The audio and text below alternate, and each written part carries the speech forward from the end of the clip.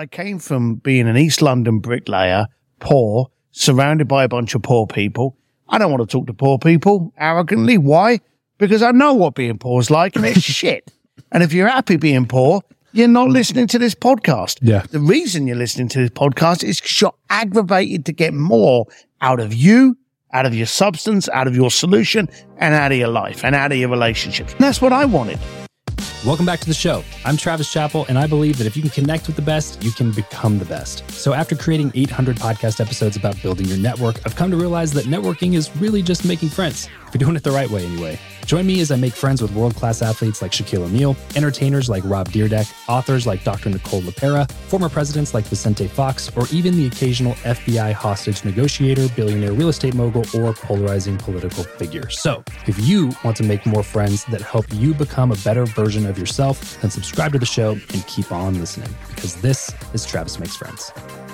What's going on, everybody? Welcome back to another episode of Travis Makes Friends. Today, I'm making friends with Steve SIMS. Now, it's weird for me to say I'm making friends with him now because Steve and I have known each other now for five and a half years. We've hung out in Thailand, different countries, and Vegas a few times. We see each other all over the place. And it's been a while.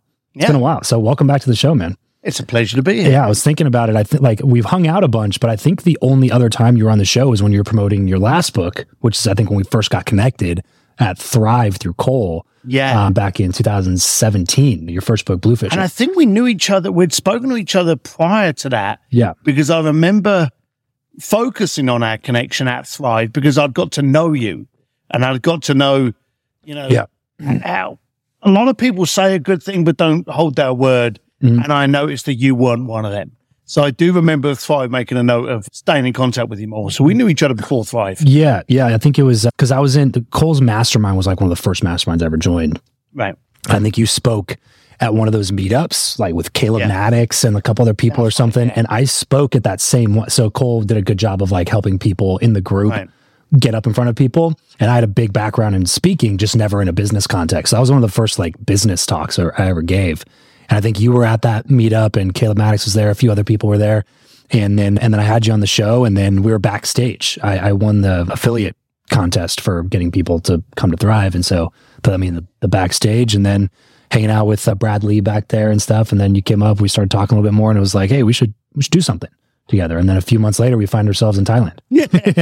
Which is not a bad place to find yourself. No. Running around a tuk-tuk in Pattaya. Not at all. That's right. Phuket, that was it. It was in Phuket. Yeah. But I remember you jumped on that opportunity because you lived in Thailand for a while. You lived all over the place. Of all the places you've lived, what's the best one? Where I am now. Because I think I was always searching. And I was always, searching is a frustrating and aggravating and rewarding thing, but in that order and at that percentage. I think as a youngster, I was always trying to find, where I could kind of fit in when, let's be honest, we don't fit in anywhere. So, it had me aggravated in England and I got this opportunity in Hong Kong and I took this opportunity and I got fired and then I stayed in Asia and I moved down to Thailand and then I ended up in Switzerland and then Palm Beach and now in LA. But we were talking about it the other day, me and my wife. We live up in the hills just outside of Malibu where there's no one near us. But we got loads of mountains. Most of the time, we got sunshine. Right. I think we are 6 minutes from the ocean. It ain't too shabby. Yeah. And I think we're really happy then. We've been there for nearly 10 years, which is the longest we've ever been anywhere. So I think we've got to a point now in our 50s. And thank God a lot of people search forever and never find it. But I think we're very happy now. We adopt too many dogs and just love living up in the hills and seeing no one. And riding motorcycles. Ride motorcycles a lot. It's there's not too many other places. I'm not a motorcycle rider myself, but I assume there's not too many other places in the world that probably have better places to ride than where you are. You're right there. Southern California, and right in this midsection of California, as some of the roads that, Mulholland, the Rockstore, Neptunes, PCH, Angel's Crest.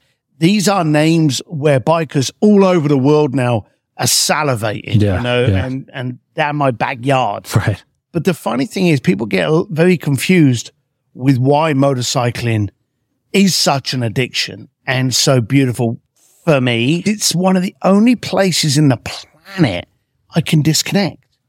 I can't give you a lift. I can't have a conversation with you. I can't have a phone call. I can't check a text or an email. Like, I flew over here. I was texting on my flight. Right. You know, you're chatting with but on a bike, you're on your own. Mm-hmm. And I think today, especially as entrepreneurs, we need to have conversations with ourselves. Yeah. We need to be in a place where we're just walking down the ocean, you know, running, jogging, you know, martial art, whatever, where you've disconnected from the planet to have you time. Yeah. And I think a lot of people don't do that. And for me, I love being on a motorbike. I've got a gig in San Diego in a couple of weeks' time, and I can't wait to go on it and ride. Nice. Because I get 2.5 hours, 3 hours just riding. And I'm going to take detours up hills across the ocean. Right. Just have me time and have a conversation with me.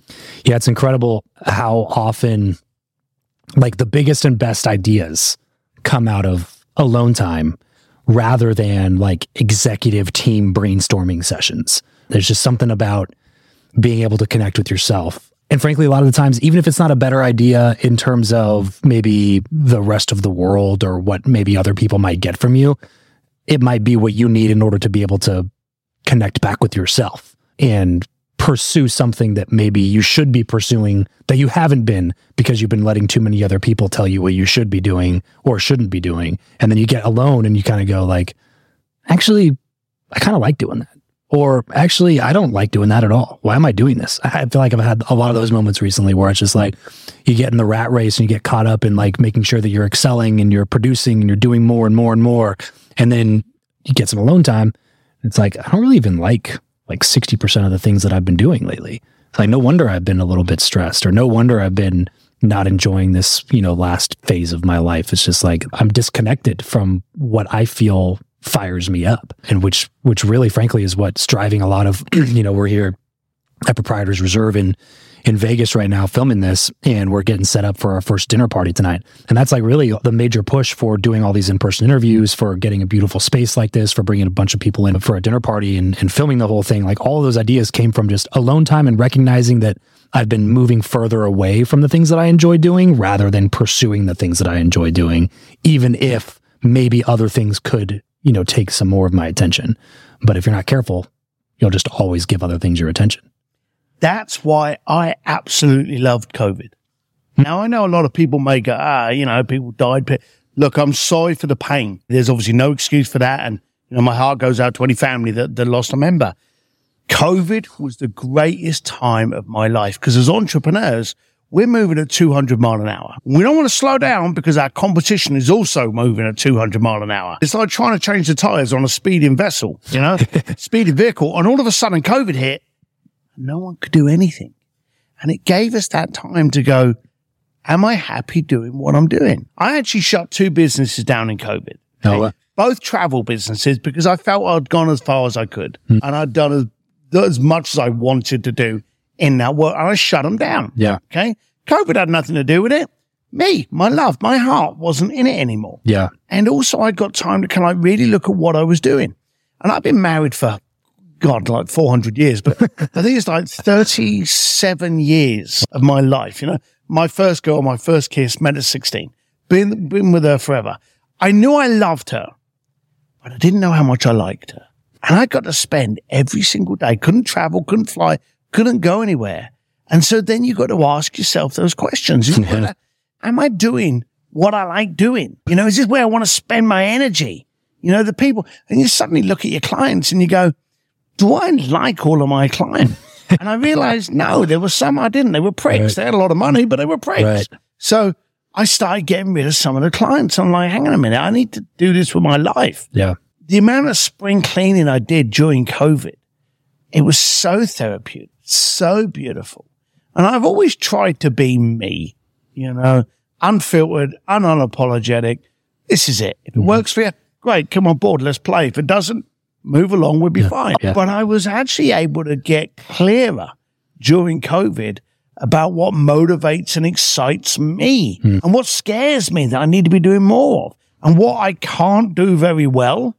So I need to recruit people to do. So I absolutely love that. So I think the whole point of communication and connection really starts with you. And for anybody out there that's not jogging, rowing a boat, painting, doing martial arts, doing something where the phone is not in their back pocket, is physically away from them, and the only conversation they're having is with them in that time, then they need to find it if they're not. Absolutely. I remember, the reason I say this, I remember I was like 20, 21, 22. I was just getting started out of college. And this is back when I was doing door-to-door sales. And a mentor at the time was like, I some of the best ideas that I get come from me spending time alone. He's like, and when I say alone, I'm by myself and I'm not touching my phone. I'm not watching TV. I remember thinking like, I don't think I could spend that sounds boring. That sounds miserable just to be by myself, not hanging out with friends, not watching TV, not playing video games, not doing anything that engages me. What am I going to do? Self-diagnosing now, looking back, I think that it was just a lack of practice at the time, frankly, because I was just a young kid. I never got taught how to think for myself. It was just, I got taught what to think, not how to sit there and think through problems. So I think it was just a lack of practice, first of all, but also I think it was a lack of vision. Because if you don't have a vision or a dream, then what are you thinking about when you're by yourself? If there's nowhere that you're going to, if you're just thinking about the immediacy and playing video games, then you just want to find yourself playing video games or hanging out with friends or getting a beer. So it's just or it's lastly, and hopefully not this one, but more you're just depressed and there's something about yourself that you're not okay with, behaving in a way that makes you not okay with spending time with you. You know what I'm saying? Which is a much deeper problem that you would definitely need to tackle. But either way, that's why I say that the attempt to spend time by yourself will reveal a lot of those things, because if you literally find yourself being attacked by your own thoughts because you know that you're maybe behaving in a way that you personally disagree with, but you keep doing this behavior, you don't want to spend time with yourself because you start beating yourself up, and nobody likes being beat up by anybody, let alone themselves. So they constantly have a distraction on. I got to listen to music. I got to watch a movie. I got to play a video game. I got to be texting or talking to somebody or on FaceTime. There's so many distractions that if we don't take purposeful time to make sure that, hey, it's a checkup with you and you, hey man, are we good? Am I behaving in a way that makes me proud to be me? Can I spend time with myself? So if you're, listening or watching, next time you go for a drive, 20, 30 minutes, if you cannot sit in a car and drive for 20 or 30 minutes with zero music, zero podcasts, zero anything on, it's probably an indication that there's something not right. Either you're not okay with something that you're doing, or there's nothing that you're working toward. There's no dream, there's no future, there's no vision, I don't even know how often now I get lost in my thoughts. And my wife kind of has to pull me back in and be like, hey, you there? Because I'm picturing this version of life that's so awesome. It's just so vivid to me that I spend a lot of time there. You know what I mean? Where I'll be on a drive from Vegas to LA and forget to turn on music for 4 hours. It's just me by myself, hanging out with me, thinking about where we're going to be able to take the family in a few years. And it doesn't have to be in silence. And I'm sure I'm going to get locked up for this next statement. But if someone could actually put a camera in my helmet, they would see me talking to myself. Because here's a funny thing, and here's an example. And you've been to a lot of masterminds. And I remember when I used to start going to masterminds, of course, we've been to thousands now, so we're comfortable. But in the early stages, you would walk in and you'd have imposter syndrome, or you would defend yourself that you're being there. Half of the time, we don't do things because we listen to the wrong part of our mind that tells us that we can't do it. And the old line, if you tell yourself you can't do it, you're right. So you need to get all of you on board with what you're doing. Now, the amount of times that, and I wrote about this in Bluefishing, that I would be scared to get into an environment because there's this little devil on my shoulder going, Steve, you're going to be found out. What are you doing here? They're going to realize that you don't know, that you're not that smart, that you didn't come from money. As though there's something wrong with all of those things. So you've really got to be able to have that conversation with you to get all of your doubts, to get all of your insecurities on board and go, hey, guys, I know we don't know what we're doing. That's why we're going to try it. So we can get education. We get everyone on board. And I literally will talk to myself, especially if I've got an event. Probably one of the biggest things people don't know about me is I'm quite introverted. I play an extrovert very well. Yeah. But I don't want to do these things. You've got to move the needle for me. Right. And so when I know I've got to do it, I go, well, okay, what do I want out of it? Why am I here? Is it establishing a better relationship? Is it because I like the people and I can grow with this? Is it I'm promoting a book? Am I just trying to get smarter? But there's got to be a reason. An extrovert will stand on stage, take his clothes off.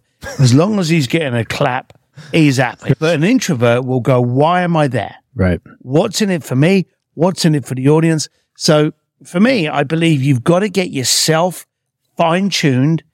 You've got to ask yourself, what I'm about to do, does it move the needle? And then you've got to have that conversation with yourself to go, right, this is why we're doing it. It's going to make us feel uncomfortable, but hey, get comfortable with being uncomfortable. Right. Let's go.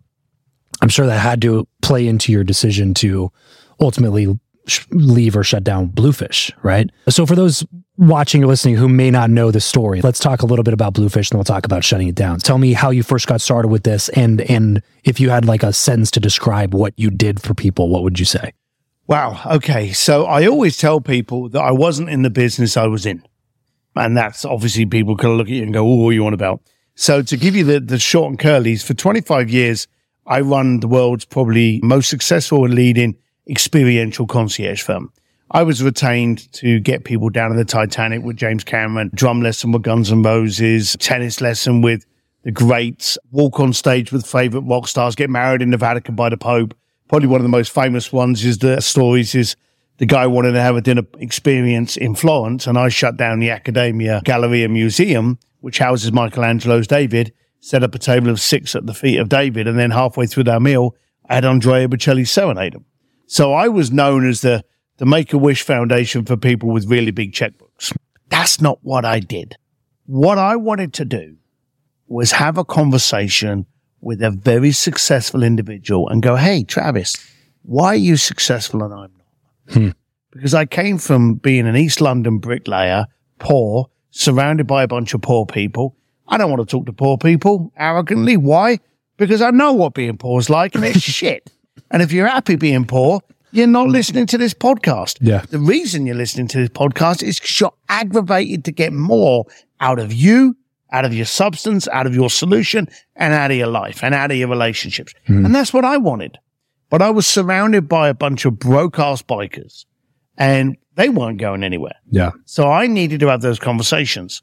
If getting you into this club was going to get me to have breakfast with you, hey, I'm in. If you want to meet Elton John and then I get to have dinner with you, hey, I'm in. So I was never in the business of the concierge industry. I was in the business of having lunch, dinner, and breakfast with you. Yeah. And that was it. Yeah. So along the way, I grew this massive concierge firm that got me doing things that, okay, you know, if it makes you happy, but I've walked on probably every red carpet from Macau to LA.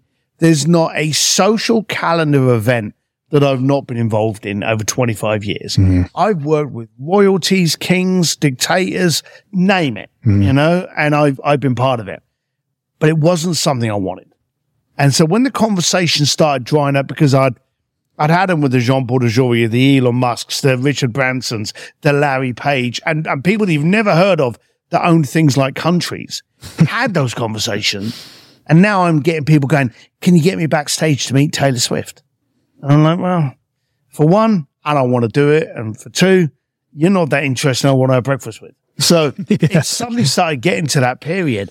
And so started feeling like a job again. It felt like a bite. I'm here laying bricks. Yeah. People were like, oh yeah, I know.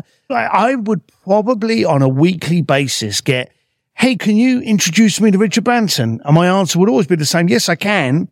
But the question is, why should I? Yeah. You know? And if someone had something that compelled me, I made the intro, but it just, I just didn't like it anymore. Yeah.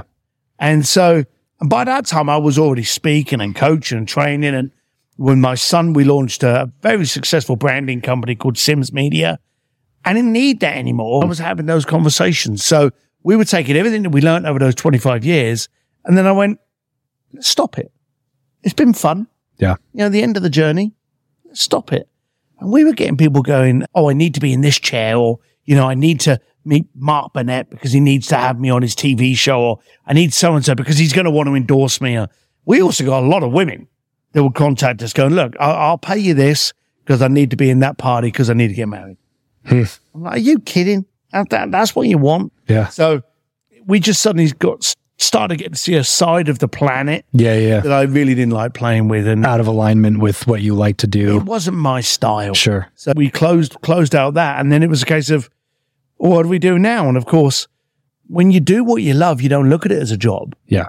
And as you know, from Thailand and Thrive and all these other events I've spoken at, I've got a very successful speaking career, a very successful coaching career, very successful branding career. So it was just good timing to go, I don't need that bit anymore. Yeah. And when you clear up stuff that you don't want to do, you've now got a chunk of the day to do more of what you do want to do. Totally. Yeah. Even if it's not something that feeds your bank account. It's like, this just feeds my soul. And I actually like spending time with my family, traveling to this part of the country for a couple of days just because I want to do it and not because somebody's paying me to speak or something like that. So I've got an answer for that. So the beautiful thing about getting to talk to successful people is you get to understand how they're successful. Most people ask their idea of success with people that aren't successful. It's like the guy that's just sold his car and is now listening to financial advice from Jerry in the bar that's never left a bloody pub. Yeah. You know, we listen to the wrong person, the wrong answers. I was getting great advice from monumentally successful people. And they would teach me how what you do is the cause and the reaction. And one of them once said to me, they said, have you ever lost weight by buying a diet book? Now, he wasn't calling me fat, but the point was, no one does. You lose weight from actioning. Therefore, losing weight is a reaction to the action. If you want to make money in your bank account, don't stare at it. Do stuff that you can do easy, continually. Now, when you go for a walk down the beach with your family, when you're doing things that aren't there to make you money, it regenerates you and makes you a finer tuned person. So that when you dip your toe back in the business world, you're a fulfilled individual. Yeah. And you become more impactful and more powerful and more magnetizing to people that want to be part of that. Yeah. Yeah. So I'm a great believer that you may not be making money, and I know you're a great family man. You know, I know about you and your wife. I know you're very loyal and you know, just there in that moment. But that makes you a better person that people want to be with. So while you're making no money walking down the strip or down the park or playing the field or going on holiday, when you're back in that moment, you're more of the person that people want. So I think it's great. You really need to spend more of your life doing stuff that you want to do so that people want to be part of you. This episode of the show is brought to you by Indeed. We are driven by the search for better. But when it comes to hiring, the best way to search for a candidate is not to search at all. It's to match and match with Indeed. If you need to hire, you need this platform, guys. I'm telling you, Indeed is your matching and hiring platform with over 350 million global monthly visitors, according to Indeed data, and a matching engine that helps you find quality candidates fast. Ditch the busy work and use Indeed for scheduling, screening, and messaging candidates so you can connect with those people even faster. And it doesn't just help you hire faster. In fact, 93% of employers agree that Indeed delivers the highest quality matches compared to other job sites, according to a recent Indeed survey. And look, guys, one of the things that I wish I would have used Indeed for is this matching service.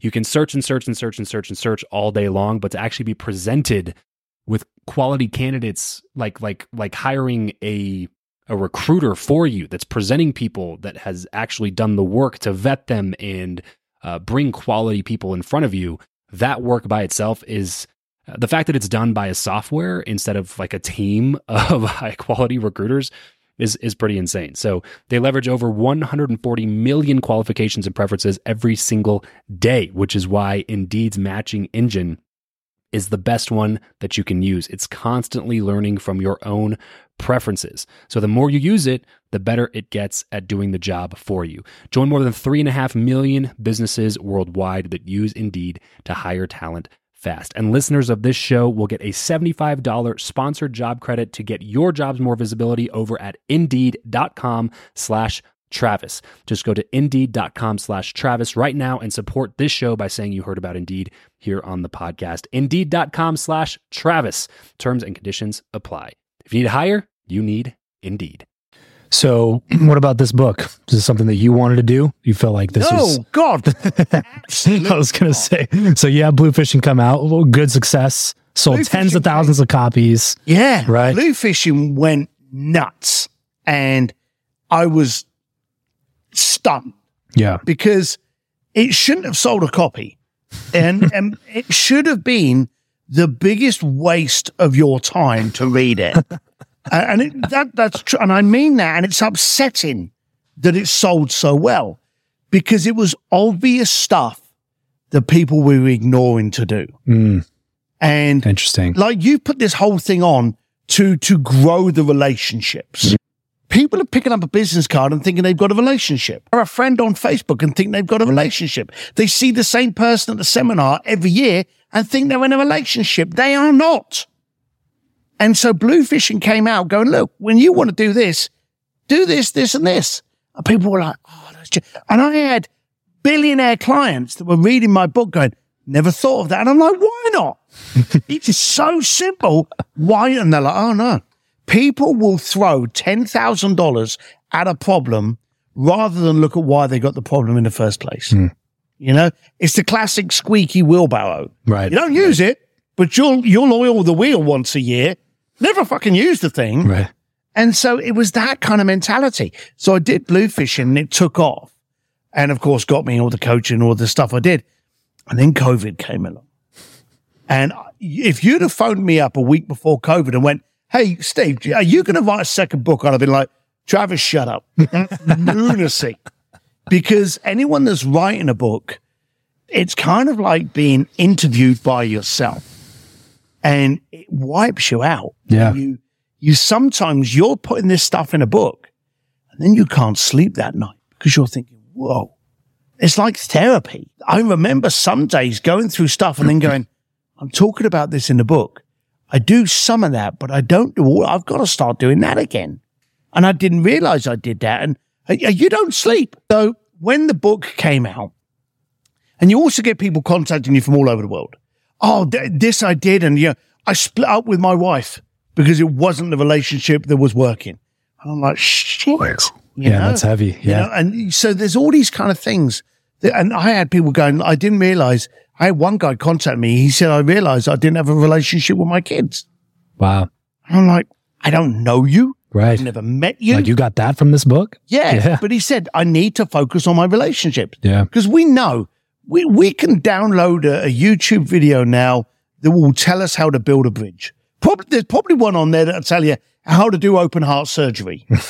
But there's no video on there that will make the relationship work for you. That's your work. You've got to action it. So Bluefishing came out. It was a beast that I just had to feed. And I didn't want to ever do one again. And then COVID came across. And boy, did I get pissed off at the beginning of COVID. Because how many people did you see jumping on Netflix or jumping on going, hey, what shall I binge watch on Netflix? How else can I waste my life? Yeah, right. And I'm like, I all of a sudden have this free time. You know, the one thing that I keep blaming everything in my life on is no longer there. And now that it's no longer there, what I'm going to do, instead of doing action on any of the other things that I've always said I was going to do, if I had the time, I'm going to watch 12 seasons of these 4 shows. Apart from the only other thing that I can't get is time. Yeah. COVID came across and went, SIMS, you're not going to fly anywhere. Now, here's the daft thing. I had a list of people that I wanted to connect. They weren't going anywhere. Everyone that I hadn't been able to contact for like 10 years that I'd always wanted to have a conversation with, I was now able to have a conversation with. Within 4 months, my entire list, I don't have a list of people that I wanted to connect with anymore because I managed to do it in COVID. And I'm in COVID going, hey, ladies and gents, we've now got a 9-day week. We got all of this time. Let's see how we can use it. And I remember saying to someone that what's not going to happen You are going to die. We all know that. We just hope it's not tomorrow, but we're all going to die. We are not going to get someone come down and go, whoa, time out, Steve. Do you remember that 2.5 years you lost out of COVID? Let's start the clock again because you get that back. That's not going to happen. That shit's gone. And I saw all of these people wasting their life, and I was enjoying it. And I was walking the dog, and I'm having conversations that would last well into the afternoon with my wife. And I'm having conversations with myself, just sitting in the garden, drinking a cappuccino with my dogs going, why didn't I ever implement that? Why am I doing that when A, I'm not qualified to do it? I'll get a VA in the Philippines to do it at $10 a month. Or B, why do it at all? Because I don't even like it. Let's get rid of that. So I started going through it, and I'm not good at being subtle. So I started to put this shit on Facebook. And I said, you asked me what to binge watch from Netflix. You're gone. I'm blocking you from my feed. And someone said to me, you should start writing this shit out a little bit. So I started doing blogs. Okay. Bit by bit, it started. And someone said, you need to put this in a book.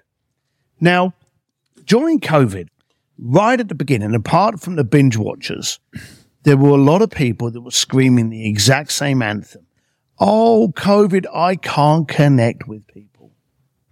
Zoom, FaceTime. Let's forget about those for a second.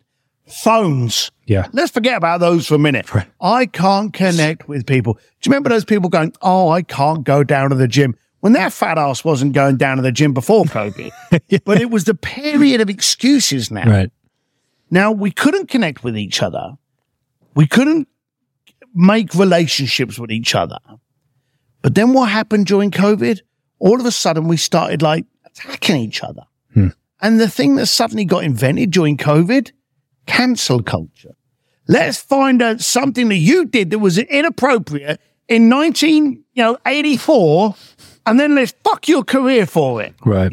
Right. You dressed up as a penguin. How insensitive to penguins. Let's screw your career. Right. And we did that.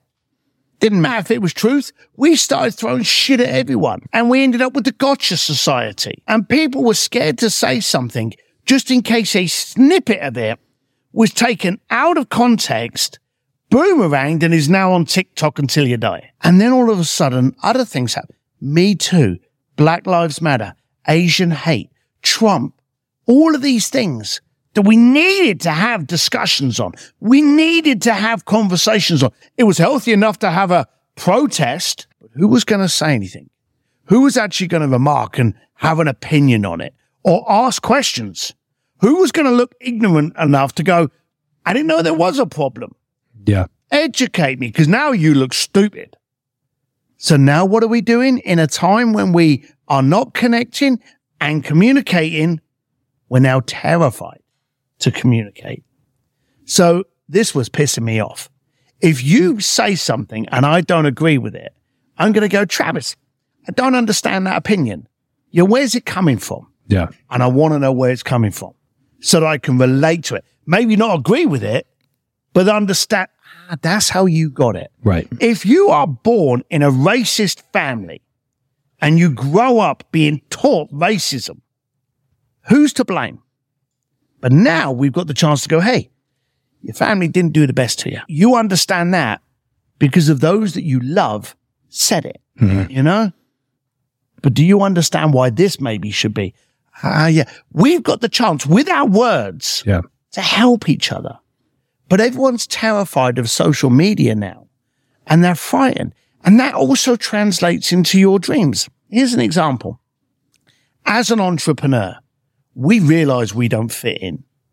But how many times, and for anyone watching or listening to this, how many times have you, the listener, sat in your coffee bar, sat in a bar, sadly, sat at a family event like Christmas, birthday, or something like that, and you're chatting with everyone and everything's going well, and you talk about the business that you're in, and you're talking about how you want to scale it, and then you're going to franchise that element, and then you're going to move into this, and then you're going to write a book on it, and you look around everyone around you, and they're looking at you like you've just been, taken over by an alien. Mm-hmm. And they're like, oh, he's gone mad.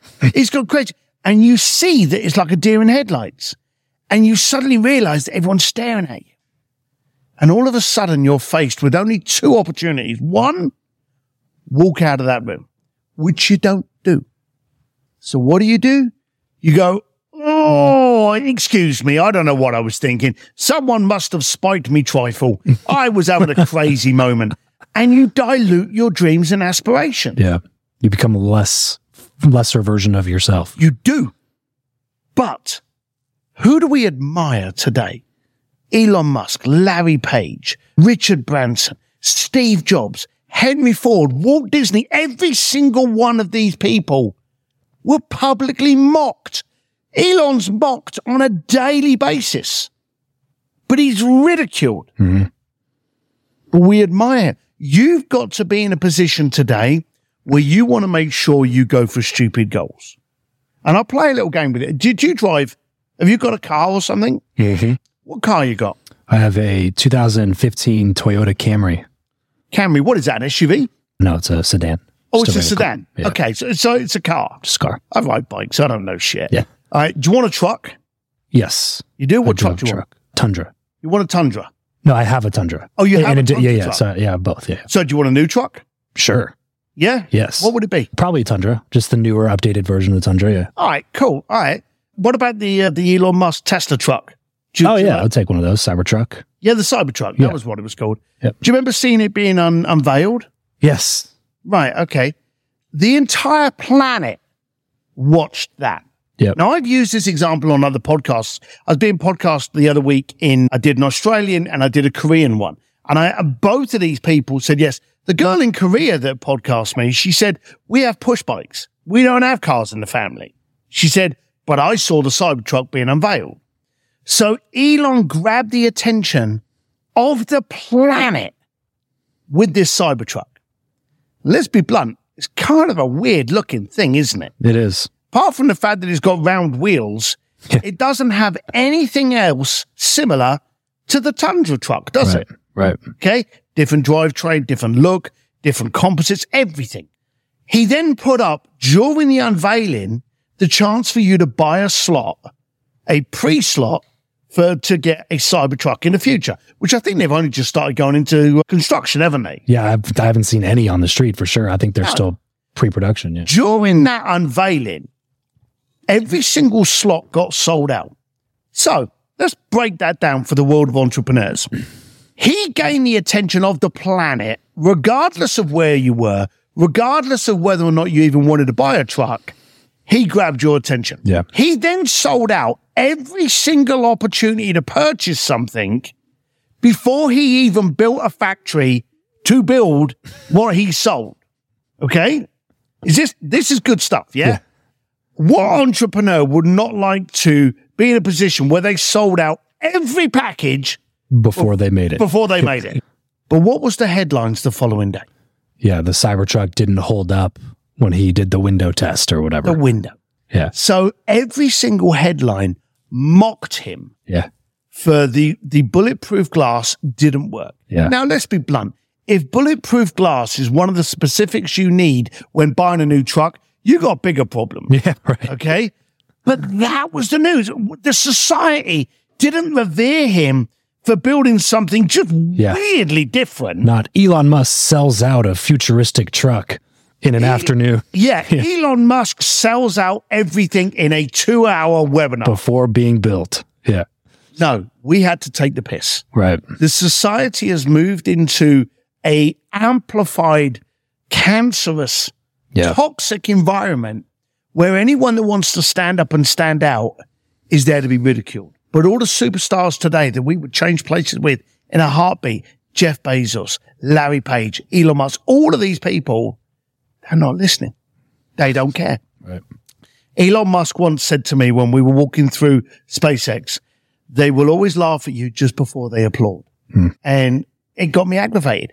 I wondered if the problem with today's society was the news. Because let's be serious, we assassinated the news during COVID, didn't we? Fake news, everything's fake, all the time. We've just got more news today. Yeah. We were shitheads back then. Henry Ford, do you know they actually protested against Henry Ford? Yeah. And the reason they protested against him was because that car couldn't go through the woods like the horse did. And Ford's very famous quote, if I listened to the people, I'd have made a faster horse. Right. You know? But you can't listen to those people that don't know. You've got to be willing to stand up. You've got to be willing to be laughed at. You've got to go for such an audacious goal that it will be ridiculed. And when people are ready to laugh at you, then you know you're in the right path. Yeah. And I thought, just imagine a world where we actually supported ridiculous goals. And we are actually terrified of telling people our ridiculous goal. Yeah. So anyway, so I started doing the blog, started doing the memes, ended up going into a book, and I thought, again, I've got 9-day week here. Yeah. I ain't going anywhere. I wonder. And so I literally went out to a few people and I went, look, this is what's bothering me.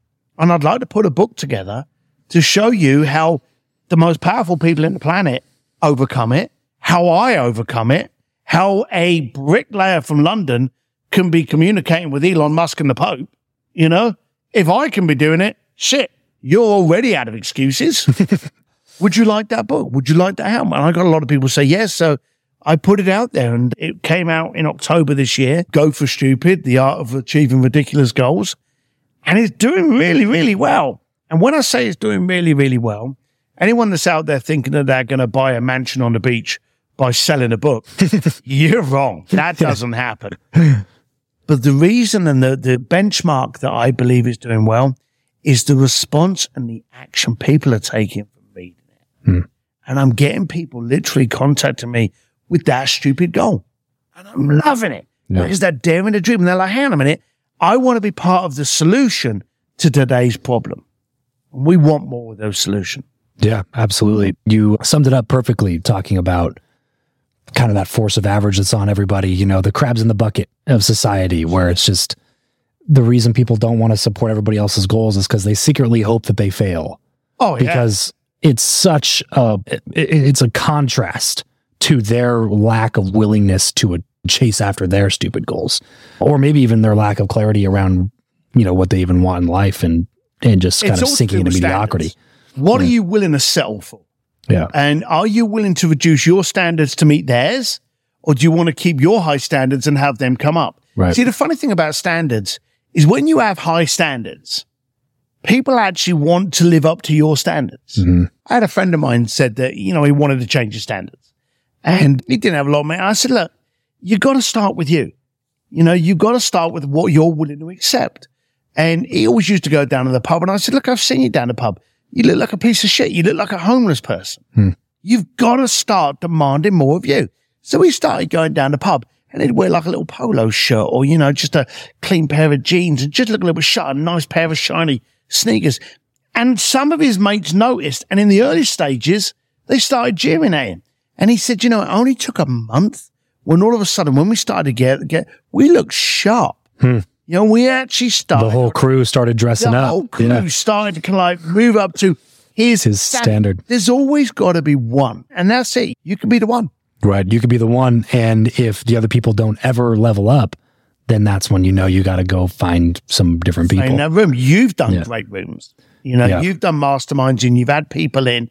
And anyone that turns up suddenly realizes that they're always worried because they don't fit in. Yeah. And then they realize they were never built to. And so when you go to masterminds, and as I say, me and you go to a lot of masterminds, we go to these because they're Hogwarts. Right. We're the weird kids. Yep, exactly. And then you get in that room and you go, do you know I'm not weird enough? Right. You know? When everybody's connecting on the family dinners where they're being mocked, you know, and they you know, everybody's got that same story, man. It's just like, I'm explaining what I want to do. And then people are like, well, that doesn't sound very realistic. Well, you know, I don't want you to fail. You know, well, you know, you had those same goals when you were a kid, you know, just don't get too wrapped up in the final, you know, it's just like, there's so much containment. And then when you go hang out with people who think the same way that you think, you kind of realize like, oh, it's okay to be this way. I'll give you my Jay story. And I've told this story loads of times. I came up with a business plan. First time and only time in my life I've ever done a business plan. Okay. Ever. So I did this business plan. I spent time on it and it had graphs and it had pretty pie charts and all this kind of shit in it. And I was speaking to Jay Abraham and he's a neighbor of mine and a good neighbor to have. And I said, Jay, You need to get involved in this deal with me. It'll make us a fortune very quickly. You need it, yeah. And he's like, well, you know, I'm working on other things, but come on down and share with me your plan. So I went down, I saw Jay, and I gave him this presentation. And I went through this business plan. And it was brilliant. And it had stats and charts and pictures. It was great. And at the end of it, he just looked at me with his little smirk. And he went, is that it? I thought, what do you mean, Jay? I went, Jay, based on this, we were like X times our money within a month. Yeah. And he just looked at me and he went, well, knowing your enthusiasm, your passion, and your connections, I was just expecting a little more. And I thought, shit. I had literally, as I was building this, I was listening to the wrong people. What we ended up doing was we ended up basically killing that deal, taking like about 5% of what was being offered and trebling what was the outcome going to be in any case.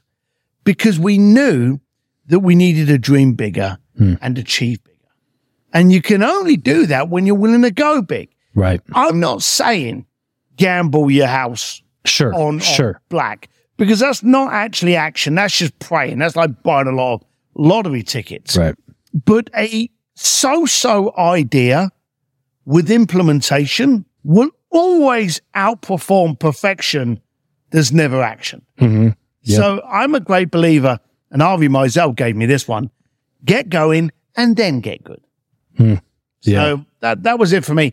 You've really got to push yourself. Yeah, and that's why I like hanging around with weird kids. Yeah. Because we push each other. We realize that, you know, we're sitting, and we've all had this. I've got family now that I don't mind talking to, and I'll tell a few jokes to. But when it gets down to the business, I'll be like, Joey, you know we can't talk about business. Yeah. You know, you're in your place, I'm in mine. I had a cousin of mine that was starting a new business, and I sat him down, I think it was like 5 or 6 years ago. I sat him down, I went, okay, let's work, and we mapped it out. And then when I came back from the thing, I'd sent all of this stuff over to one of my team. They put it into a schedule. They sent it over to him. And then I said, follow up with him in a month's time. And they did that for 3 months running. And he was busy on other stuff. And then about a year later, I bumped into him again at another family event. And I didn't want to have the conversation with him. Right. He said, oh, Steve, yeah, cyber. I've been so busy. On what? Right. Well, this came up, that came up. Oh, great. Okay, so we got the excuses out. Totally. He's like, can we go out? No. I gave you me. I gave you one of my team. Yep. And I wrote you out the plan. 3 months you had us. I didn't charge you. Right. But you get, and so now you want me to waste more time? What I will do is you pay me. And I said, you pay me and I'll do it with you. And he was like, you're going to charge your family? I said, well, when I didn't, you did fuck all with it. Right, exactly. I'm just hoping that if you put skin in the game now, you'll be willing to do something. When you pay attention. Exactly. And he obviously didn't. So, and guess what? He didn't pay. He spread it that I was selfish and up myself. And he still works for the same person that he worked for back those 6 years later. Of course. That's how it goes. At the end of the day, you can't execute for people. No, you can't. One of the worst parts to me about coaching or running masterminds is that one expectation that people come to. Now, before I work with people, I make sure that they know. I'm like, look, I'm pretty confident in the things that I've learned to date. And if you execute these things, you will get X results. Yeah. But it's on you to execute these things. Do not come to me in 4 months from now and be like, well, you know, you said I would get these results and blah, blah, blah. And it's like, right. But you have to actually do shit. Like, I can't do everything for you. Like, like knowledge is one part of the equation. Is it an important part? Yeah, it's an important part. And the reason you pay a coach is so you don't have to take 10 years to figure out that knowledge. You get the knowledge in a couple of months. But the execution is still required. Yeah. Regardless. Like, either way, you're still going to have to do a little bit of work here. And it makes it so much more difficult with family or close friends or whatever, because you want to help. It's a genuine desire to see people succeed, especially those that are closest to you or people you share blood with. You just want it. You want them to do well. And that's sometimes the downside is those ones that are closest to you are usually the ones that you can't help. Right. You know, and they have this weird they have this weird, I don't know if you've experienced this, kind of like a weird bias when it comes to you, because they've known you since you were the kid running around London. Yeah, right. Yeah. They know that version of you. Yes. And so like in their mind, there's almost this aversion to listening to what you have to say, because they really at their core still look at you as that version of you, even though you've surpassed that. Like I've definitely experienced that, where people that are coming into my world have more immediate respect for me than even people who've known me for a really long time, because they knew this previous version of me. There was they can't, exactly. Yeah. There's a little bit of contempt, and they can't equate who I was with who I am. But people coming into my world are like, this guy's great, because they only see who I am. It does happen. Yeah. But you can't run in shackles. Right. So you really got to realize that it is possible for you to outgrow your room, and you've got to move on. I remember a while back, and I was actually talking about this conversation this morning on the phone. I remember years back, I had a bit of money, and it wasn't a great deal of money, but for me at the time, I was like, well, I'm doing quite well. And I was throwing an event, and I had everyone in that room. The poorest guy in there was making like 10 mil, And I remember sitting at this table, and I was just, for some reason, I was in a downer. It wasn't a case of, I'm not good enough to be in this room, because it was my event. Okay. Right. So, these people are paying me to be at my event. But I was like, oh, shit, all of these people are way more successful, so much richer than me. Oh my God. There was this annoyance in me. And there was one of them that I knew very well. And so I was a little bit more open. And he said to me, you're a little bit down. What's up with you? And I went, I work hard. I work damn hard. And I'm in this room, and, I don't want this to come across as contempt or, just feeling resentment. But everyone in this room is far superiorly smarter, educated, wealthier, successful than me. And he just looked and he smirked and he went, well, isn't that the room you want to be in? Shit, yes, it is. Damn it. Literally just within a heartbeat. I'm like, this is the room. Right. So when you're in that room of the contempting friends, that's the time you got to leave those friends. Yeah. And it's a tough one. And there are people out there, and there are people still that are on my Facebook feed that I knew that I used to roll around with, that every now and then there'd be a little snidey comment about, oh, I remember when I bought you gas because you couldn't pay for gas to get your bike home. Right. And I'm like, yeah, you did. Yeah. And, so, where's this going? But like, there's some boys that I still knock. Every time I'm back in London, there's a couple of boys that I'll always hook up with. We'll go out, we'll drink. I'll always pay for the bar tab. And I've told them this, okay? I'm paying for the bar tab that night. I'm paying for the food. Because you eat at shitty places, and I like good whiskey and I like good food. Yeah. So now that we got this out of the way, that whenever I'm there, I'm paying. You just make sure you bring the inappropriate jokes. Right, exactly. But there's other boys that won't. Yeah. Because they feel that they can't have a conversation with me. And in fairness, that's fine. If you're that way. Right. Fine. Right. Yeah, there is that kind of the childhood friends that are more almost like brothers than they are just friends of yours or whatever, that it doesn't matter where you are. It doesn't matter if you were, talking to the Pope the day before and Elon Musk the day before that. When you show up with them, you're just one of the boys and you just want to hang out, drink some beer, tell some inappropriate jokes and have a good time, Exactly. And that's what I try to tell people too, is like, obviously I'm the relationship guy. And so it's just like, yeah, but there's a lot of value in leaving, unhealthy or poisonous relationships. But whenever I give anybody advice around it, it's usually like, you don't have to make this decision to cut off people in your life as much as you need to make the decision to go get around better people. And if you do that more often than you make the decision to go hang out with the other people, then those people are probably not going to want to hang out with you that often. You know what I'm saying? Instead of me saying like, I'm cutting you all off because I need better friends, it's more just like, I'm going to go on purpose hang out with some of these people. And it's like, oh, these people hit me up and say, hey, let's go drinking on Saturday. and I'm at a business event in LA, well, I can't go drinking with you guys on Saturday because I'm at a business event in LA and I'm hanging out with these other people who were talking about all these other goals and dreams and stuff. Well, the seventh time of that happening, these people are going to just kind of maybe not hit you up the next time. You know, it happens naturally as you continue to level yourself up. You know, I feel like you don't have to be an asshole and be like, you know, nope, you guys are just not good enough for me. You know, it's more just like, I'm making a decision. But then everyone knows I'm a prick. Yeah. But you've always been exceptional. And I'll say this, and you can use this as a soundbite for anyone listening to this. You really are a master of relationships. Thank you. I appreciate that. And I've seen the way that you've always tried to push yourself. And here's the thing I noticed about you. You've always tried to make sure that you are worthy of the relationship. A lot of people get into the relationship because, hey, it benefits me. Benefits me to know Elon Musk. It benefits me to know Steve Sims. But you've always come across going, hey, what can I do to make me worthy of this relationship? How can I enhance how can I help introduce you to even this dinner series? Yeah. You know? Yeah, you're putting it on. You're the hostess with the mostest, but you're making sure that there are people in there that is going to grow that relationship.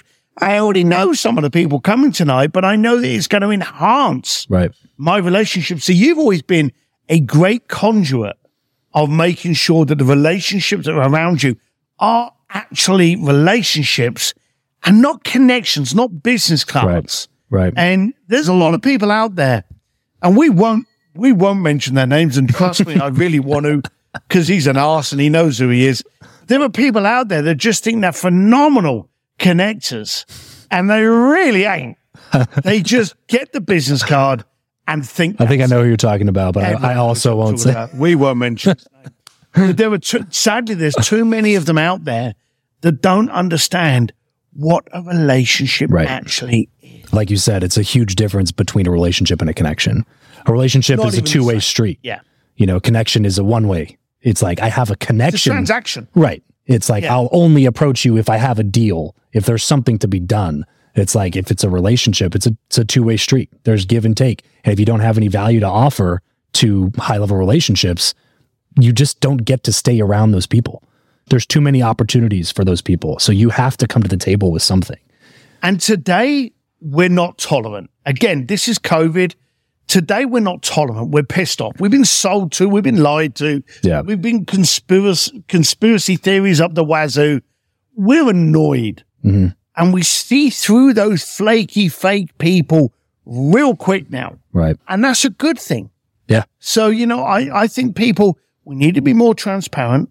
We need to relationships have to be worked at. Yeah. You know, I'm sure you've had arguments with your wife. Yep. You know, but isn't that what makes the following day better? Right. Because you learn from it. And it provides a depth to a relationship that it can't be replicated with anybody else. You know what I'm saying? Yeah. Like if you get, whenever my wife and I have those types of conversations that turn into heated conversations that turn into arguments, it allows you to get to know that person more than, you know, there's zero people on this planet that I know as well as her. And I'm sure she would say the same thing, but similar to you, we've been together since I was 16.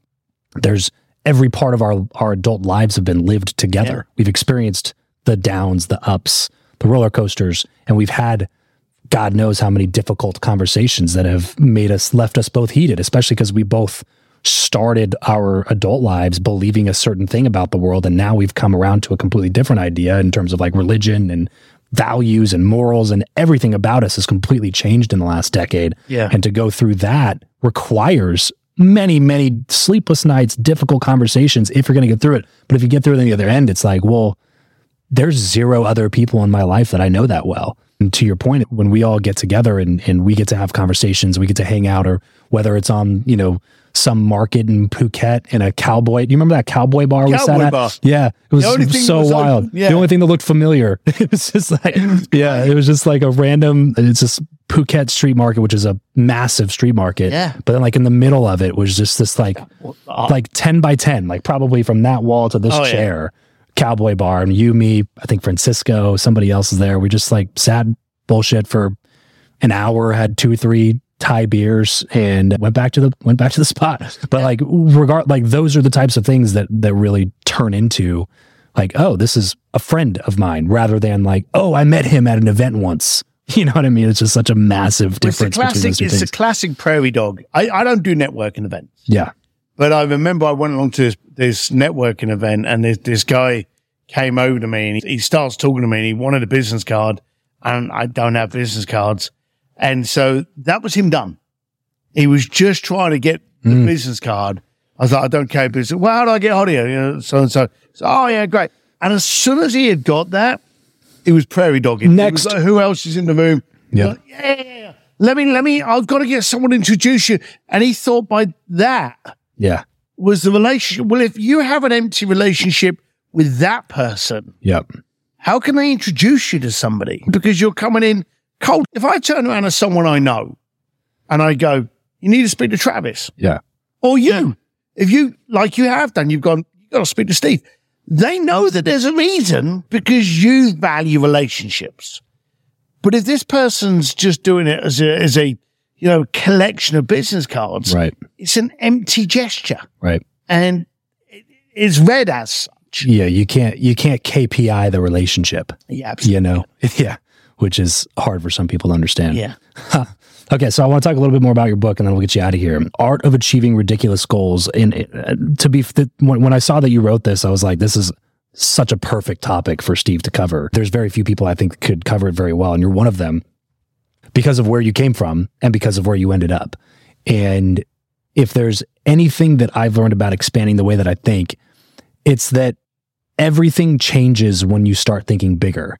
If you're thinking, how can we increase production by 5% this year, then it's probably by just doing a little bit more of the same that you're currently doing. But if you're thinking, how can we increase by 1,000% this year, you all of a sudden have to reinvent your business model. You have to reinvent your processes. You have to build technology that's innovative, that allows you to scale at that size. You have to meet somebody very, very important, or you have to, there's a big action that you're going to have to take that you would have never thought about or been forced to think about had you not started with this like ostentatious goal that seemed completely out of reach for yourself. What are, besides that, some kind of side effects or bonuses in your mind that's probably in this book about why it's important to go for these ridiculous goals? Well, for a start, the title was one that we came up with probably about 18 years ago. Okay. It just never had a book attached to it. People used to come to us and used to go, hey, I want to do this. We'd be like, okay, great. We've got the request. Now, very similar to relationships. If I gave them what they asked for, yeah, I've just completed a transaction. And I'm the same as Amazon. Yeah. You know, no one has a relationship with Amazon. It's a transaction. So we always used to get these requests and we go, okay, how can we make this stupid? Yeah. We would never use the word impossible. You know, we would never recognize it. Take that. That's the Voldemort of words. Right. Take it out of your vocabulary. How can I make this laughable? Yeah. Let's start with the assumption that it is possible. But straight off the bat. Right. And you said about, what you can achieve. What do you know what you can achieve if you've never tried? Right. So we would, and here's the daft thing about stupid goals and kind of what makes them allowed. You're going to fail at 99.9% of them. So why not fail 30 times further than where you were going for? Right. See, everyone's going to turn around and go, oh yeah, I want this out of my life. It's that 5%. If I just crank this wheel a little bit, right, if you want to make $100,000 a month, go for 500, build a plan to achieve that 5, build the systems that will achieve that 5, get the team in place that will achieve that 5 and fail and make 350. Every time I've gone for something, the story about Bocelli, okay? I had a guy that wanted an amazing dining experience. I could have gone on the Italian version of Open Table, picked up a major Michelin star restaurant, and then contacted him and got the chef to pop out and gone, it's so good to see you this evening. Please take a visit of my kitchen. And he'd have been happy with that. Yeah.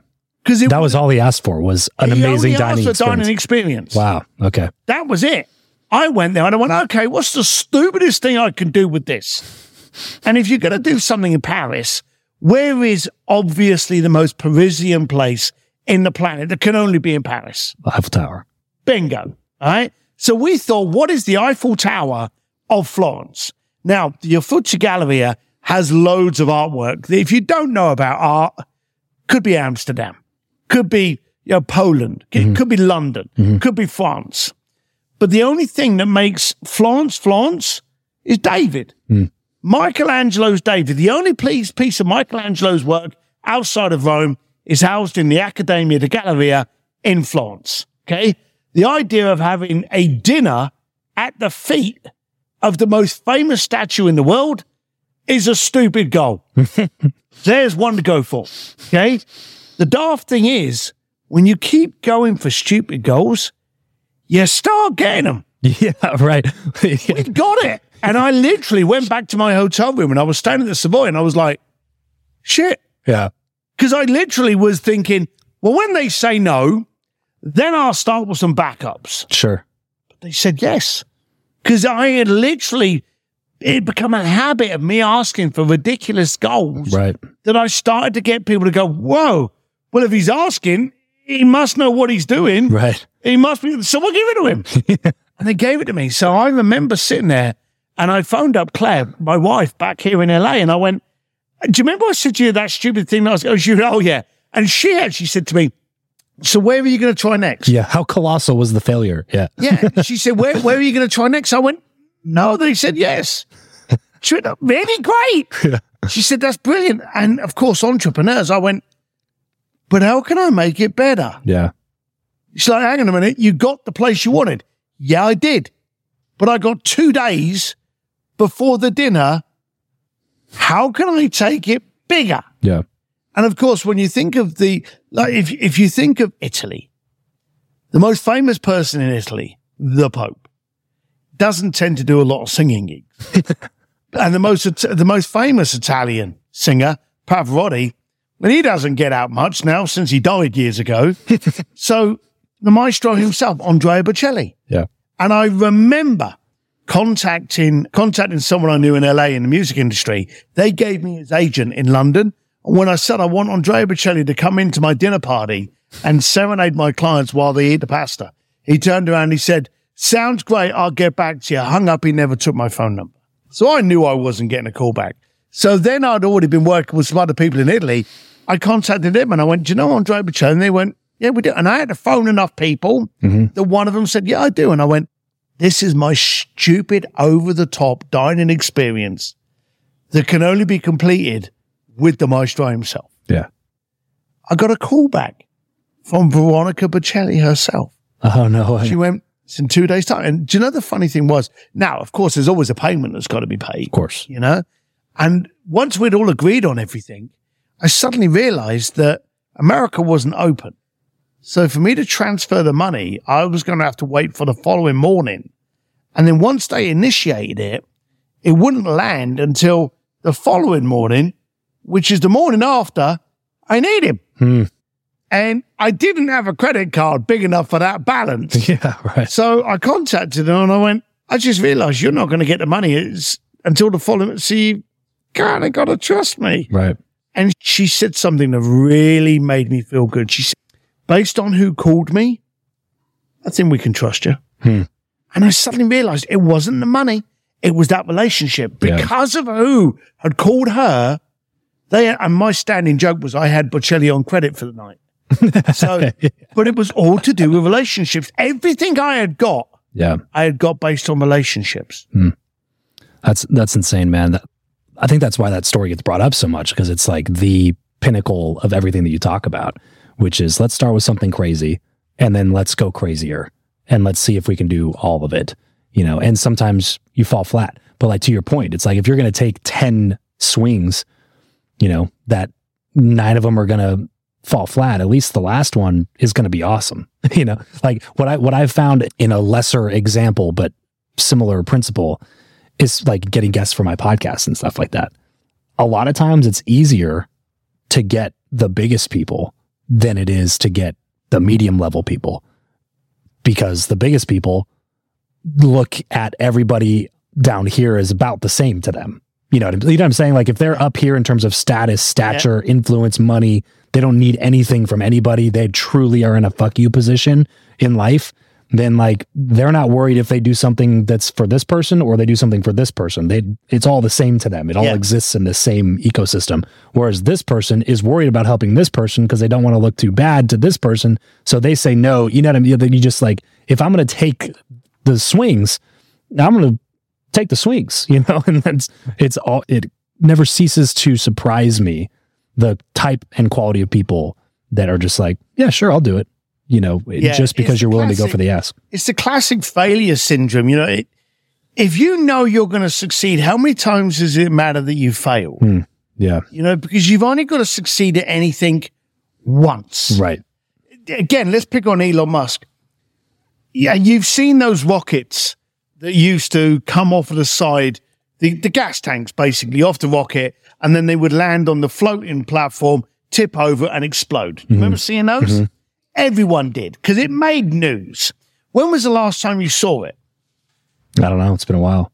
It's been a while because it hasn't failed. Yeah. So it doesn't make the news anymore. Right. As soon as I remember when, and I was, you know, rolling around SpaceX when these conversations were happening, but they realized the most expensive, or one of the most expensive things of a rocket was the fact that these massive great fuel cells would end up getting into space and then just become space debris. If we could get them back, fill them up, send them back up again, reusable gas tanks, whoa, saved billions.